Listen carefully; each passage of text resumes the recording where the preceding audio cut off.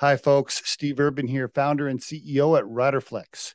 We hope you enjoy today's podcast. And as a reminder, please subscribe to the Riderflex show for updates on new episodes. And by the way, if you haven't already, check out the book we recently launched, The Riderflex Guide, Inspiring and Hiring, available for purchase on Amazon. And now, a quick word from our sponsor. Try the #1 marketing platform for small business. Everything you need from design to marketing to CRM. Learn more at marketing360.com. Marketing 360. Fuel your brand.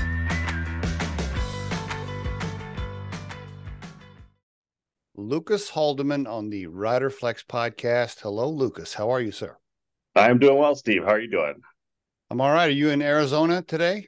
Yeah, I'm in our office in Scottsdale, Arizona. It's getting a little warm, but still pretty nice here. I like Scottsdale. Been there many times.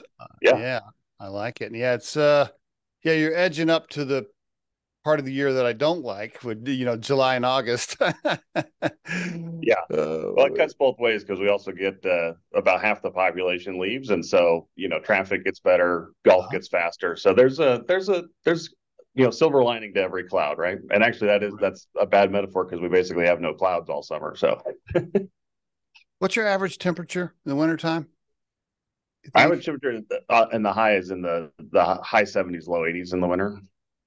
That's nice. I got to tell you. Yeah. I need a home in Scottsdale and then one in Colorado in the mountains in the summertime. That's what I need. That's a common one. A lot of people here do that. Not me. I'm stuck here year round. But where are you from originally? Actually, funny enough, I grew up in Colorado, where you're just mentioning. So I grew up in a little town called Boulder, Colorado, up in the mountains above Boulder, and spent 18 good years there before moving on. Wow. Okay, so you went to high school, Boulder High? I graduated from Boulder High. Yep. How about that? I live about 40 minutes from Boulder, just up near Loveland, northern Colorado. Yep. Yeah. So I grew up in Sunshine Canyon. If you know that one, I know. Do you still know people from Boulder? Because I've had a shit ton of those guys on the podcast. Yes, some. Although most people I know actually aren't from Boulder. Because the tech boom, when I was there, it wasn't a tech hub. It was just kind of a hippie hub. It was kind of cool, but it wasn't high tech. That's true, right? Yeah, that's true. Yeah, the population was a lot different in Colorado back then. Yeah. Have you been to northern Colorado lately? Yes. Yeah, it's insane. I mean, Fort Collins when we were growing up was just a sleepy little town, and now it's an amazing place. And I should have gotten into craft beer. I missed my calling, I guess. But I had this couple come in from California. They purchased an RV that we were selling, and the guy comes in. He goes, "Man, I feel like your whole state is under construction." I know. Yeah, it feels that way. So what'd your mom and dad do? Talk to me about your family, mom, dad, siblings. Yeah, I have 3 brothers, 3 sisters, but not the traditional way. We weren't sort of the traditional family. My couple different fathers in there, but we all grew up together, all the kids. So my mom, raised us all. Still close with my dad, and they're great. But so my mom actually had her own graphic design business when we were growing up, and so she would go and source graphic design work, and this was mainly for like catalogs. I mean, you think about how this is all done to the web, right? But back then it was. So I was probably the only 3rd grader who knew how to use a non-photo blue pencil and do markups and get stuff camera ready. But because we would kind of just go around with her to the different jobs and kind of just follow her around. And and now she actually runs she left that, and now she runs a dance company that helps at-risk youth. So very, very cool. It's called Turning the Wheel, if anyone is interested in supporting it, but very, very cool. So I didn't know what it meant, but she was an entrepreneur. I just didn't know what that was. Right. So then my dad is a writer by trade, but can't really make money being a writer, and so he made his professional career primarily writing indexes of books. So if you think about these odd things that now a lot of times just a computer writes it, but if you want a really good index, you find a good indexer, and so you could read the book and write the index. So eclectic careers, not Now, traditional. does he know about ChatGPT? Now ChatGPT can write your index for you. He does not, but he knew he knew that's where the world was going anyway. Because even before ChatGPT, like computers can identify keywords and pull them out and tell you what page they're on, or you don't even need an index because you just search the document. That's right. Yeah, true. Yeah. Good point. Are they both retired now? Or no, your mom's doing the nonprofit. How about your dad? Is he retired? Dad's retired. Yeah. Okay. My mom is still going, so I don't know. She's still on the road almost as much as I am, and I don't know. When are you going to slow down? But were you out of the let's see, seven children altogether? Then, if I did my math right. Yep. Were you the good kid, the bad kid, the rebel, the average kid? Where were you in there as far as behavior goes, Lucas? This is a good question. So I was the fifth, and so by the time I came along, they'd already seen a lot of stuff. But I definitely kind of was more of the troublemaker. My sister, who's my next oldest sibling, is my sister. She was incredibly well behaved and very studious, and I was always super bored in school, just so bored, and so kind of had idle time to think about getting into trouble, and somehow I had a chemistry class I took like in fifth grade. Like this would be completely inappropriate even back then, but the guy taught us how to make gunpowder and homemade fireworks. It was like an after school thing. And so I took to that. I loved that a lot. I think so. I mean, I wasn't like a juvenile delinquent, but I was kind of a troublemaker and constantly bored. And did you ever have to call your mom from the sheriff's office or anything cool? Anything you want to confess right now to the audience? Nothing that cool, unfortunately. Just general. And now that I have kids and kind of see that, I did apologize to both my mom and dad. Like, I'm sorry I put you through that because it must have not been that fun. How many children do you have now? I have three kids. My wife and I, 17, 14, and 11. And boy, it's so parenting is just full of cliches, but you find out they're all absolutely true, so you're like, where did the time go? And I can't believe, so we have our oldest is going to be a senior next year. And we're at that moment of like, what happened? Where did all the time go? And everyone says that. It's like, but boy, is it true. Oh, we have four and they're all grown. In fact, I have two granddaughters, but I will just tell you, Lucas, that, it is weird when they get out of the house. So brace yourself. I remember that first 12 months of being an empty nester. I'd come home from work. This was before I started Riderflex, and I'd kind of be sitting in the living room like, okay, well, now what do I do? No, I know. It's years of what are you going to do with your Saturdays when you're not, engaged in various youth sports? That's right. And nobody's gotten in trouble yet. I mean, 17 and 14, that's right about the age where they start kind of venturing out. No, knock on wood. They're really amazing kids. So that's good. Better than I deserve. So they're like karma somehow missed me on this one. So how'd you meet your wife? We met in college, actually. So I left Colorado and went to a small liberal arts school in Iowa. Wanted to kind of get out of Colorado, and the second week of school, we met through a mutual friend, and 28 years later, we're still together. How about that? Congratulations, 28 years. Nice. Yeah. That takes work. Good job. It does. Yeah. CU and CSU, did you have any scholarships? You didn't want to go to CU or anything? You just be ready for a change? Yeah, I think I knew if I went to CU, I probably would have just dropped out. I would have been kind of lost in the machine. So I think for me, a small school was perfect. So I went to Cornell College. We were on the block plan too, which Colorado College does the same thing, which is kind of how I was aware of it, and I was interested in it. And so instead of sort of taking 4 or 5 classes a semester, you take one class at a time, and it's for 4 weeks. So you go through an entire semester in 4 weeks, but only in one subject. And so All I right. really, it's not for everyone. It's intense, but I really loved it, and I thought for me. It was I could really focus on what I was learning, what I was into.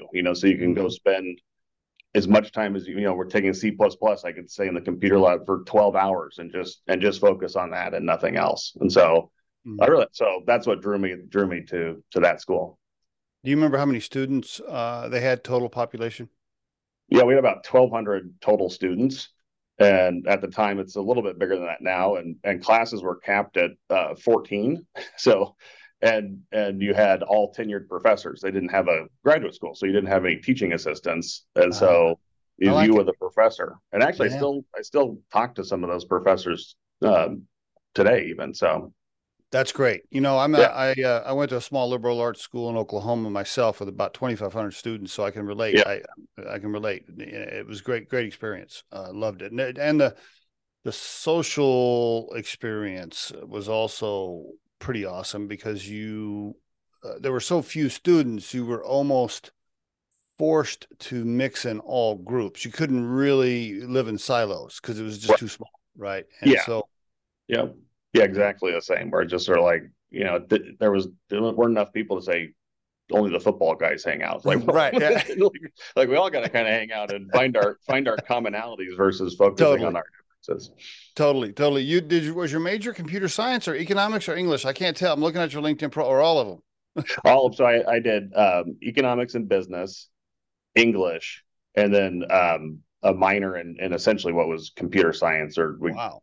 and so but really what I was interested in was the web, even back then. Okay. So I'd learned some C++, some Java, but was always interested in the internet. Like I felt like the web was going to be Mm-hmm. something amazing, which I never dreamed it'd be like it is today. But I just thought it was going to be a really impactful medium, and a Mm-hmm. new medium. And Yeah. so that's really what I wanted to learn. So you wanted to be in tech, in computers, in programming of some kind coming out of school. Yeah, yes, and I thought my calling was to be a software engineer, Mm-hmm. Mm-hmm. which it wasn't, but at the time that's what I really thought, and so I started doing front end development, front end web work, Okay. um, and that's actually how I got into apartments. Now I didn't grow up in the apartment business. I mean, I certainly was aware that apartments existed, but Yeah. you don't really know that there's this whole industry behind it necessarily if you just live in an apartment. Right. Right. And so I got hired by a website that was putting the first database of apartments online. But it's a very weird thing to think about now in this day where everything's online. But at that time, 1997 timeframe, there wasn't a comprehensive database of apartments Interesting. that you could. So you had to go to the grocery store and get the book off the rack and see what was there, but you couldn't search online. And that's Mm-hmm. what kind of got me into the apartment space. And you were doing kind of front end stuff, but then let me guess, your leadership and your people skills and your personality and style pushed you towards product management and customer facing type stuff, right? Exactly right. Yeah. So I built this little demo of a product I'd been working on and went to the head of sales and showed it to him. He said, "What department do you work in?" I said, "I'm in the engineering department." He said, "Okay." He Not, said, not anymore. "You need, yeah, not anymore." It's like you sit over there now and you're called a product manager and come out on the road with me because I want you talking to customers about this. So Yes. early on, I Yeah. started doing that, and I found out really what I loved was product management, which is Yeah. which is which is the not having to actually physically code everything, but just the whole architecture, the idea that what's the product, and then seeing it being used and utilized is amazing for me. It's always been sort of very gratifying to come up with something, put it out there, and then actually see it getting used. Was this Move Inc. or was this somebody else? So this This, was, yeah, it became Move Inc. So I see. I yeah, we see. are so it was kind of cool. Where All Apartments was the name of the company, but Okay. then we got acquired, and went public under the Home Store / Move brand. And so it I was see. Realtor.com, our apartments brand, new homes, and then mortgage and living content. So it was a whole real estate portal. And Wow. so I continued my career there for a long time. Nice. And yeah, it's still a great site. Did you know? I mean, okay, so you stayed there till like 2006. Were you having the entrepreneurial itch? Were you like, I want to, this is great. I'm learning a lot. I'm getting promoted. This is awesome, but kind of want to do my own thing. Was that in there already? Yeah. Yes. Yeah, very much so. So one of the downsides of going on the road and talking to all these apartment people was I kept hearing all these stories about, well, I was in college and I bought a duplex and now I fly around on my private jet. They were really good at crafting the story of like fast forwarding through, 30 Yeah. years of grinding it out, Yeah. like from duplex to 30,000 units. But like, Uh-huh. and so I was really intrigued by that. So I started reading about real estate. And I read that at the time that book, Rich Dad Poor Dad, was popular. Maybe it's still popular, but that was a fundamental book for me to read. Like that really was an important one for me, not coming from money. And I really think the author of that book did a great favor to a lot of people like me by just exposing you to that, or exposing me to that. And so I started thinking about, well, you know, it's great. I've got this great career going, and I like working here, but should I be doing something for myself? And could I start something? And so that's where I did. That's like we left, and moved back to the Midwest, and Sarah and I started buying real estate, apartments, self storage. Okay. Got into the restaurant business and Oh, and started a fee management business. So basically, truly entrepreneurial. And I started a fee management business because we owned a small number of apartments. When we first started, we owned 42 apartment units, which I think okay. is statistically the worst possible number of apartments to own as an individual, because I was the head of leasing, the head of maintenance, Oh, I see. and 42 is not enough to have a staff. Like I couldn't hire anybody, I and see. so that's why I started saying, well, what if I managed some other buildings and we could build a staff, and so built up a pretty successful fee management business in the Midwest. Why And that was sort Iowa? of, Is that where your wife was from? Is that why Iowa? Okay. All yeah, right. well, that's where my wife was from. That's where I went to school, and really, it was sort of like going back to Boulder. Like a lot of people move back to Boulder because they went to CU or something. Like it's one of those where it's like, hey, I just want to. I had this vision of going back to the college town. So we Okay. lived in Iowa City, which is a great little college town where University of Iowa is. It's a really cool town. It's got a really great. The writers' workshop is there. It's got a really interesting population and great people. And so we went back there, and Did that's where we you were based out of. did you hit some speed bumps in the fall of '08, early '09, right in there? Because I know, I mean, because I think you started doing this in '06, and then fall of '08 comes along. You got some scars from that? Oh yeah, I got some scar tissue from that. So uh, I got all kinds of scar tissue. That is true. Sort of some of the people listening, I'm sure, thinking about it, which is I think you know there is no lesson like failure, right? That's another one of those sort of cliche things, but it is kind of true that it's important to hit some speed bumps, I think, Yeah. or if you're really going to be successful. So yeah, so my speed bump was I was doing the math and thought the more leverage I can put on these things, the more I can buy, and we're in this time of pretty Mm-hmm. easy to get bank Mm-hmm. loans, Mm-hmm. and mezzanine debt. And I thought, boy, 50% is good, but 60% is better. And 80% is really great. Right. And I said, what could go wrong? And that's Cool. where, I learned that, hey, markets shift on you, and predictable cash flows can dry up. And so yeah, we had a hard time. The saving grace was we had a bunch of self-storage, and self-storage stayed really, really hot. And so I was able to actually, um, you know, we were able to sell the storage units, and kind of bow out gracefully. Okay. But it All was right. it was personally very, very, very painful, and kind of left us back where we had started. Sort Mm-hmm. of back at square one, and not destitute, but really sort of like, well, what are we gonna do? What are we gonna do now?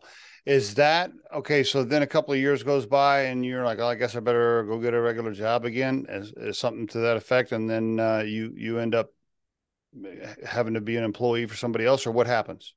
Yeah, well, no, it was actually I was pretty excited for that opportunity because it was actually pretty entrepreneurial. So when we got Oh, into single family rentals, I okay. got recruited, and it was true. It wasn't going to be my company. I was going back to be an employee.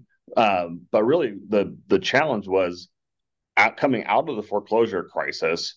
Could we actually create a new category of institutional real estate called single family rentals that no one had ever managed single family homes at scale? I mean, it always been for 100 years or 2,000 years in some ways, people have been renting out homes, right? Or since the beginning of time, but no one ever said, well, how could we look like a regular multifamily REIT Hmm.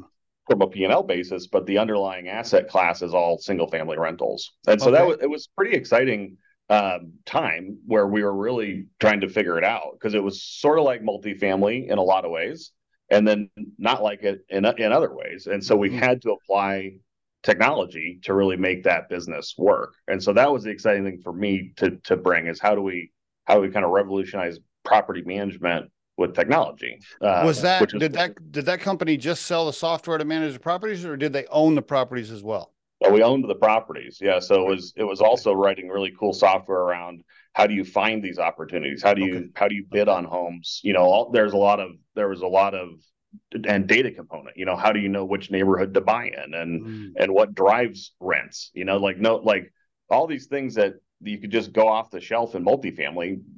There's a whole REIT analyst community that writes about it like it didn't exist for the single family world. And also in multifamily, one of the things we learned early on that institutions against competing with other institutions are very different than an institution competing with the owner who may have one or two homes, I right? So see. things Yep. like trying to get a 4 or 5% rent bump, that's vital. If you own 50,000 rental units, you've got to get that rent bump, right? Like you got to push your rents and get it up.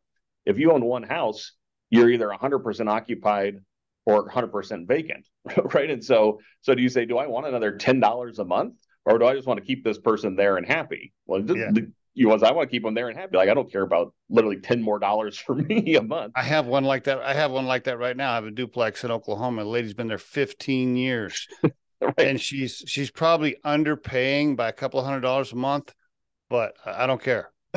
Exists. So there you go. That is exactly the mentality. And so you come as an institution and say, well, we're public. We got to go show people we're growing rents, but no one else is moving rents, right? So it was interesting. Like, how do you combat that? How do you kind of move that stuff? Because the story you just described is exactly how every small owner thinks. Is like it's not worth the hassle. I'm actually just happy it's occupied and I'm getting it in, and if you have a mortgage, it's covering the mortgage, whatever it is. So Yeah. um, Yeah. yeah, so it was a Interesting. pretty exciting time to be in. And actually, if you look at the number of prop tech companies, or even more broadly, just the number of new companies that have been started of people who were at these institutions, it's amazing. So it attracted a tremendous number of entrepreneurs, as it was really a daunting challenge. Were you the head of were you the CIO slash CTO and the guy that built code, or you hired all the right people to build the software? We hired people to build the software, so I didn't. Okay.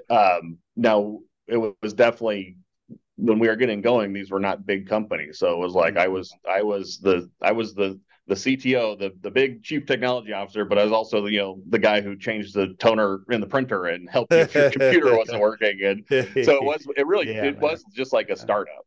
I mean, Yeah, it was cool. weird because it's like we're a startup that has 1.5 billion in cash in the bank, but that had to buy houses. I see. That I wasn't see. to build tech. You know what I I mean? It got wasn't like, hey, have an unlimited budget. And so we really were kind of a thrifty little startup. Did you have equity in these companies? A little bit, yeah. Yeah. Okay. Okay. I was wondering. The reason I'm asking that, of course, because it follows the next question which is, did you get to cash out on that, and that's how you had the money to start Smart Home? That's why I was asking. Yeah. Yeah. In some ways, yes. And then also from some of the other ventures that we had put in the works before that. But yeah, so Okay. when we started Smart Rent, our co-founder, Sarah Rowdy Bush, and I put in the first $2 million Okay. to get it going, knowing Okay. that because that is I had some equity in Colony Starwood Homes. and had done well, and also had been running some agency stuff on the side as well, and doing kind of putting money away with the idea of getting ready to go start something. And really, some of the best advice I got, which I didn't follow the first time we were entrepreneurs, but the second time is sort of like, if you're going to go start a company, like make sure you're able to fund it. You don't need a salary, but you don't want to give up too much equity too fast. So you need to be able to fund it, and then make sure that what cascades off of that, the advice I got, which I think was good, was that also means make sure your house is paid for, your cars are paid for, your kids' college fund is filled up. Like don't sort of be set that if, hey, for 2 years nothing goes your way, you're okay. Exactly. And that was so that's how we started it. I like that. That's a good tip to kind of pause on for the listeners. And people debate on what that is. Is it a year's salary? Is it 2 years salary? I don't know. All that's up for debate, but yes, you should. My advice as well is go into it thinking, if I don't pay myself a dime over the next 24 months, can we still pay the personal bills while the company's running, while I get this thing going? I mean, yeah, because nobody's going to loan you a bunch of money just so you can pay yourself a fat salary while you start a company, at least most of the time. Yeah. And if they will, I wonder if you want to take that money. Yeah. Right. Yeah. It's probably bad money.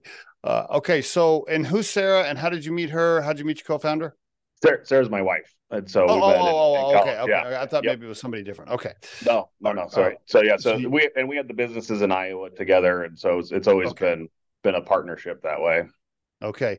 Were you nervous? Were you like, okay, are you ready to do this again? Let's put this money in here. Let's do this again after what happened and you had to leave. You left Iowa, and were you nervous? No, I wasn't nervous. I think as an entrepreneur, you have to be a little bit demented. And I probably should have been really nervous. But I was like, I know this is going to work. But I think there's sort of, I think a lot of the entrepreneurs I've talked to are just eternal optimists. So we always just think like, hey, it's going to work perfectly. And then sometimes it does. And that's a great thing. But no, I wasn't nervous. I was excited. And I thought, I did have an advantage in starting SmartRent, because as the CTO of a publicly traded REIT, I was looking for this product. I had 2 years where I was searching for it and couldn't find it. Like, I need this. And there were parts of it there, we have a competitive set now at SmartRent. Then those were sort of, a lot of those existed back then. And it's like that no one quite got it exactly right. And there were holes to the platforms. And so I kind of had some conviction saying, look, I would have bought this like in a second if it existed. And that gave me some, more, not data, but some more data type facts of like, this should work if we can get it right. You saw the need, you had the experience, you had the knowledge, and you saw the need. And you had saved up enough cash to do it. So yes, for the listeners, before I start asking you a bunch of questions about SmartRent, why don't we do the quick overview? Give us, for the listeners, it's smartrent.com. You mind giving us the quick overview of the company, and then I'll ask you some questions. Yeah. No. So we are an enterprise smart home company, and so what that means is we help owners of rental properties, multifamily and single family, manage thousands of different smart devices. So smart locks to control the access, smart thermostats to control the temperatures, leak sensors to protect against water damage. And so the problem that I found was there was a lot of really good hardware that had been built, but no one had thought about, how would I manage this at scale? How would I manage thousands of these devices at the same time? Because you're getting all this new data in. This is one of the problems with IoT, not just at SmartRent, but in general. IoT, we're connecting everything to the internet. Everything's telling us all the time, this is what I'm doing. This is how many times my motor is run. This is my RPM cycle, like really cool stuff. But if it's just flowing at you, it's just a tsunami of data, right? And it's not useful. Totally. It actually hurts your day, right? Like if you get 6,000 emails a day, you're like, well, that's not good. That doesn't help me. And so that's where our platform takes in all that data, harnesses it, and then knows how to point it out in the right direction. So, hey, you're a leak sensor getting wet. I need to go into this other piece of software that the owner uses and write an emergency work order, and we need to send someone to this apartment. And so that's really the what we started out to do. And the only other two things that I'll mention quick is the other things are we actually now also build a lot of hardware. So we were sort of pushed into becoming a hardware company because couldn't find a supplier. Right, couldn't find what we needed, couldn't find the right pieces. I mean, even things like our leak sensor that we developed, the battery lasts for 10 years. It costs me more to make that, but we're putting thousands of these out. So think about if it's dying every year and it's in your own house, well, who cares? You just go throw a battery in once a year. It's not that big a deal. If you've deployed 300,000 of these, though, that's a lot of work to go replace batteries, right? Like, so, Gotcha. So we've done that. And then we've also, from the beginning, we've also handled the installation and the training. So we have a team of people that we show up on site, and it's sort of a white glove experience to get it implemented. Wow. I just heard you say I'm a service business. I'm a manufacturer of hardware. I'm a SaaS company. What else did I miss? Yeah. And we're a distributor of hardware, which is sort of like being a manufacturer, but we sell, we distribute thousands of different products as well. Only to our customers. Like I don't sell them. Oh, okay. But white label, you're not white labeling anything to a competitor or anything yet? No, not yet. Okay. Dare to dream. So some layman terms questions here. So, so I have, I guess I don't really apply to this yet because I only have 2 rentals, but we'll talk after, as long as you have a major credit card. Okay. I like the leak thing, by the way. I like that. Yeah. Locking the doors is cool. Unlocking the doors is cool. What else will it tell me? How else can it help a little person like me? Or is it not really designed for me? It is designed for you. It's designed for anybody who has a rental. So your duplex in Oklahoma is a great candidate. But so it really comes down to, there's sort of three problems we're trying to solve. And the first one, I think, is actually the most important, which is, if you think about the smart home revolution that's been going on, it's been going on for 25 years, right? That we've had smart devices, even before Wi-Fi, right? Renters have been completely locked out and isolated from that. So if you're a renter and you live in an apartment, you can't put a smart lock on your door. That's a violation of your lease, right? Like, you can't change your lock. It's the owner's lock. It's not your lock. You can't take your thermostat off and put a smart thermostat on and save money on utilities. And so part of the revolution that we're bringing is, to renters, we're bringing this smart home technology and the modern way of living. And so things like, you can give your kid a code when they get off the bus. If you're at work, they can enter their code and you get a push notification. Hey, Steve, your son's home from school. It allows you to save $50 to $100 a month on your utilities, especially in the hot climates during the summer. If you think about a renter who's on a fixed income, either elderly or even just 2 working parents, it's saving $100 is not immaterial. It's a really important thing to them. And so I love that aspect of it. That's not enough, unfortunately, though, just to say everyone will put it in. And so that's where the other side of it is for the owner. So the owner of the asset, and that's where we talk about things like the leak sensors, where we're protecting our assets from water damage, which are really, really costly. Or also, smart thermostats can also tell us if it's getting too hot or too humid or too cold, if we're about to have freezing pipes or we're about to have mold start to grow. Can I turn stuff off? One of the problems I have, my wife's always complaining about this. She's like, the gas company, the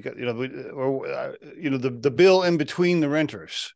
Somebody didn't turn something off or didn't get switched on time. And, I'd love to just be able to turn the water and gas and electricity off from here in Colorado as soon as they move out.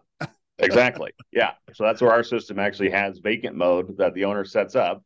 And again, we're tied into the software. So we know, hey, this resident has left, it's vacant, put it into vacant mode. And things like, you can't put the thermostat to 62 degrees in Atlanta in the summer. Like, it just won't even work. It's not. And so that's all about saving money, protecting assets, and becoming more operationally efficient. So that's that's sort of, and I think we're drifting into infomercial, but that's sorry, sort of the way. Can it tell me if they have dogs in the living room when they're not supposed to? Yeah, we have that ability. You want to be careful how much you're doing that. But yes, yeah, yes, actually, I know you say that jokingly, but you can with smoking, a decibel meter, you can yeah, listen for that. Oh, okay. Yeah. Dogs, smoking. Those are two problems I have. Please don't do that. And, okay. Sorry. Yeah. Now I'm getting off on a smoking is a big one. And actually also one of the, all the legalization of marijuana, that people don't want to be in the apartment next door with their kids and getting that smoke. And so actually cigarette, tobacco, and other types of smoke are a real issue. Okay, and you can detect that, and I can get a read from that. I can get an alert or whatever. Exactly. Wow. Okay, you definitely have my attention now for sure. Is it affordable? What's the business model? Yeah, walk if you don't mind. Yeah. I mean, if you think about, yes, it's affordable. So it's $500 to $800 per unit for all the hardware and the installation. It depends on code. Okay. Like high rises are a little bit more expensive because of installation hookup fee or whatever. Yeah. So we charge for the hardware, we charge for the installation, and then we charge a recurring SaaS fee to have the platform. And that's two platforms really. It's the platform for you to run your business as the owner, and then it's the front end platform that the resident has the app on their phone to have their living experience. Mm-hmm. And the SaaS piece, is that a monthly fee per unit, and you get discounts if you have 10,000 units, you get a discount, stuff like that? Right. Yeah, exactly. Yes. Yeah. Monthly fee. Go ahead. Sorry. Yeah. Monthly fee per unit. And then, we work with some of the largest owners. And so we have, bulk discounts for the more units you bring on, of course. Okay. And do I have to sign a contract? Is it month to month? Is it a year? How's that look? Yeah. So we sign typically 3 to 5 year agreements. 3 to 5 years. Yeah, sometimes even a little bit longer, sometimes shorter, but most people want that. It's a big decision. I mean, each unit is affordable, but think about, even on the low end, $500, if you have 50,000 units or 20,000 units, that's a pretty big upfront capital spend. Mm-hmm. And so people are pretty thoughtful before putting it in. They're careful. We do a lot of pilots, which we actually recommend, like do a pilot, try it, make sure you're happy with it. Okay. And paid pilot. We don't do it just to be good, not for free, but I think that's a good sales strategy, especially in apartments, but in other verticals too, to actually embrace the trial. As salespeople, I think we always want to get the full commitment. Give me everything, but it's I think good for. I try to build conviction internally that people are excited and feeling good about the product and seeing the results, and then they kind of become our own internal promoters within that company. I love it. I got a couple of questions. This may be drilling down too far, but two things. How does it integrate with, some people now are starting to have certain smart things in their homes. Maybe they already have a thermostat, or maybe they already have a camera system or something. How does that work? Do you tie it together? Do you just remove those and put in all your own stuff? How does that work? We try to tie it together. So even we like to say we're really hardware agnostic. That doesn't always mean everything works together. So it kind of depends. Like, it doesn't mean everything is going to work, but if we can put it on the platform, we do. Okay. And so I think the idea, especially in apartments where we don't have sort of unlimited budgets, is, hey, if you just bought a bunch of thermostats, maybe I don't think it's the best, and I can tell you why. Maybe I'd buy something different going forward, but if at all possible, let's leave it in place. That's what we try to do. One of the things, so I have this system called Simply Safe, mm-hmm. which is like a pretty basic alarm system, right? It's nothing fancy. I mean, if you know where the cameras are, if you're a bad guy, you just climb up there and do whatever. I mean, I don't think it's going to stop real criminals, but anyway, I have Simply Safe. One of the things that is very obvious is that if I lose power or if I lose my internet connection, I'm toast anyway. So it does nothing for me if either one of those go out. So I mean, hell, my breaker box is on the outside of my house. A real bad guy just turned a breaker box off, and it don't matter. So, Right. how do like how do you get around that? Yeah. How do you get It's around not. the power and the internet issue? I guess is my It's a, question. it's a challenge. I mean, we get around it with a backup battery in our hub and a cellular connection, and so Ah, it's ah, not it's not a forever solution, but it does say it'll keep working in the event of a power outage. And then oh, a lot of the hardware we like to promote. Now your HVAC is not going to work if there's no power anyway. But like the door lock, right. I like locks. Like we recommend smart locks that have a ability to put in a code, and they run on battery, so you could always get in whether there was internet or not. And so I like having some of those fail safes in place too. Okay. Okay. Yeah, All right. You're not tied to an alarm system company, or do you buddy up with an alarm system company, or how does that work? we don't. So we actually have a self monitored security package. So as a resident, you could buy motion sensors and door and window contact Ah, sensors, and then kind of like the Simply Safe that you were describing. uh-huh. You say I'm away from my apartment, and it'll alert you if the door gets opened or if it sees motion. And what we found is that most people prefer that to the price and the monitored security. Yeah, no So doubt. I think the Hmm. security world is changing a little bit in that way. That when we didn't have smartphones and cameras that we could see remotely and stuff, like it was you needed that interface, but now Hmm. you don't always need that monitoring station to call you. I'm always weirded out when I look at the camera, or if we're away and I look at my phone and I'm watching the camera in the living room. I always think, man, one of these days I'm going to look at that. And I'm going to see somebody crossing the room and I'm going to flip out. Hasn't happened yet. Not yet. Uh, uh, here's another question. How many employees so far? 400, 500? What do you got? We have about 630. Nice. Wow. Yeah, After how many years has it been? 7 years. 7 years and 600 employees. Congratulations, Lucas. You're growing like Thanks. crazy. You're growing like We are. crazy. Yeah. Yeah. Yeah. Very, very good. I'm wondering, since I own a staffing and recruiting firm, and I know what it's like to try to, I mean, we deal with all kinds of clients that have constant turnover, especially at the associate field tech level. Yeah. I'm just going to guess that keeping techs on staff can be challenging, or have you figured out the magic silver bullet to keep them all happy so you got no turnover? Yeah, I think that's a leading question.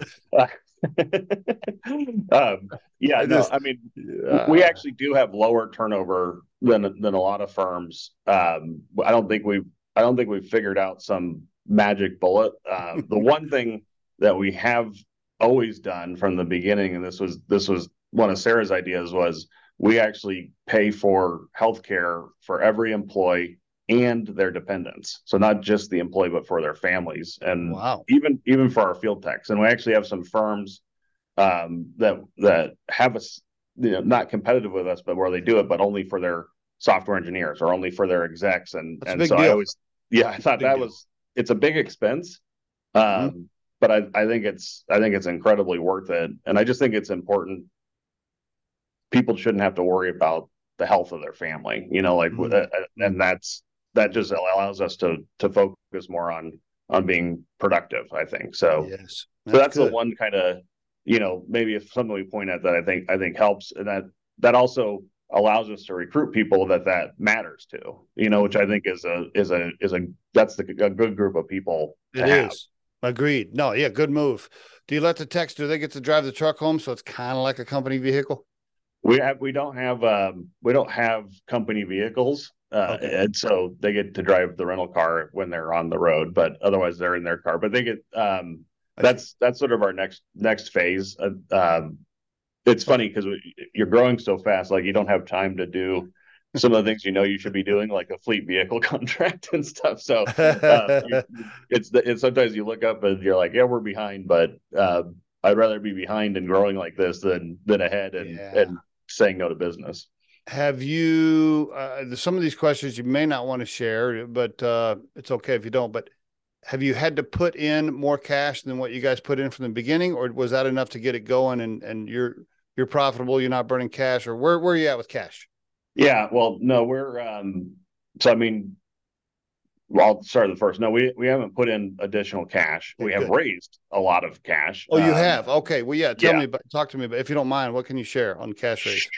sure, yeah. And we went public almost 2 years ago and raised 500 million. So that was the last time we raised money. And so that's allowed us to really be in a great liquidity position. Where Mm-hmm. and we've said this publicly, so I can say it to you. You know, we're on track to cross into being profitable this year, EBITDA positive, and so that's going to allow us, really, in my mind, to say now we're going to be a kind of a real company. Like, I don't like burning cash. I don't enjoy that. So we raised we did like an angel round. That was the first outside money we brought in, and then we did an A round, a B round, and a C round, and raised a lot of different rounds. And when did you go public? August of 21. August of 21. And I noticed the stock price is probably not where you want it to be as of today. Is that because we're in a shitty ass market with a high inflation, or what are your thoughts? Yeah, yes. And we came public via SPAC. And so it was a great market for that when we went public. It was a great opportunity. But investors in Wall Street are very binary. It's sort of either it's great or it's not great. And that's sort of the knee-jerk reaction. And so, yes, we're a growth story. I mean, we're an early public company. You're betting on our growth, and at the time when we came public, there was a real thirst for yield, because rates had been so low. And so people were aggressively looking for growth. And there was a huge premium on growth, which we took advantage of. And then that went exactly the other way as rates went up and we didn't have the same thirst for yield. Growth is all terrible. And so it's sort of that guardrail to guardrail. But I tell you, I wasn't a seller where we debuted at our IPO. So, and I'm not a seller today. So I think it's actually a great opportunity. And we've used it in some ways as a recruiting tool, to say, hey, get in while it's good, I couldn't agree more. Yeah. I was thinking, believe me, I was thinking the same thing today. Well, because your market cap is what, almost 700 million or something like that, I think. Yeah. And so, we have 200 million in cash. So the enterprise value. Yes. I mean, and you're not, and now you're profitable. You can be profitable because you don't have to grow as fast. That's right. We're on our way to being profitable, either Q3 or Q4. We've said that's when we're going to cross over. Right. And that is, that get in was now. the intention. Get in now, buy the stock now. Cause as soon as I start, okay. All right. Everybody, did everybody hear that? By the way, what's the symbol? What are you trading under? It's a SMRT. Okay. Very good. Yeah. All right. Very good. Do you wish, are there times when you're like, I wish I hadn't gone public?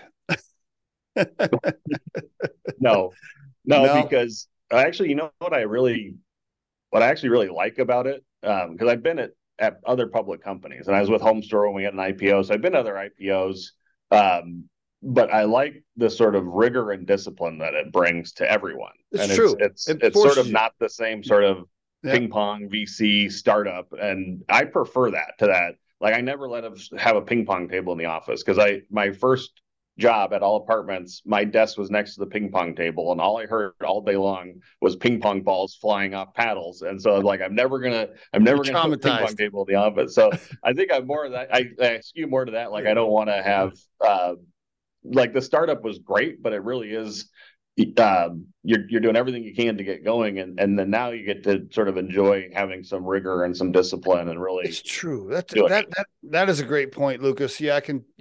I wasn't a CEO for a public company, but I was a CEO for a couple of smaller $40 million companies that did have quarterly board meetings, and preparing the board book and doing all these things. It does kind of force you to make your bed and dust the furniture, and kind of, okay.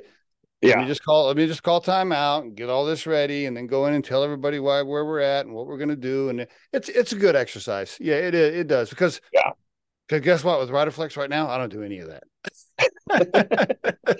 Yeah, that sounds nice too some days to me, but yeah, but no, so I like it. I like and Good for I you. like Good, the good. public markets. I think you got to be in it for the long haul though, the long term. We Yeah. always were. Like I wasn't trying to get public and have my exit, and so Mhm. it's a Okay. good fit for us.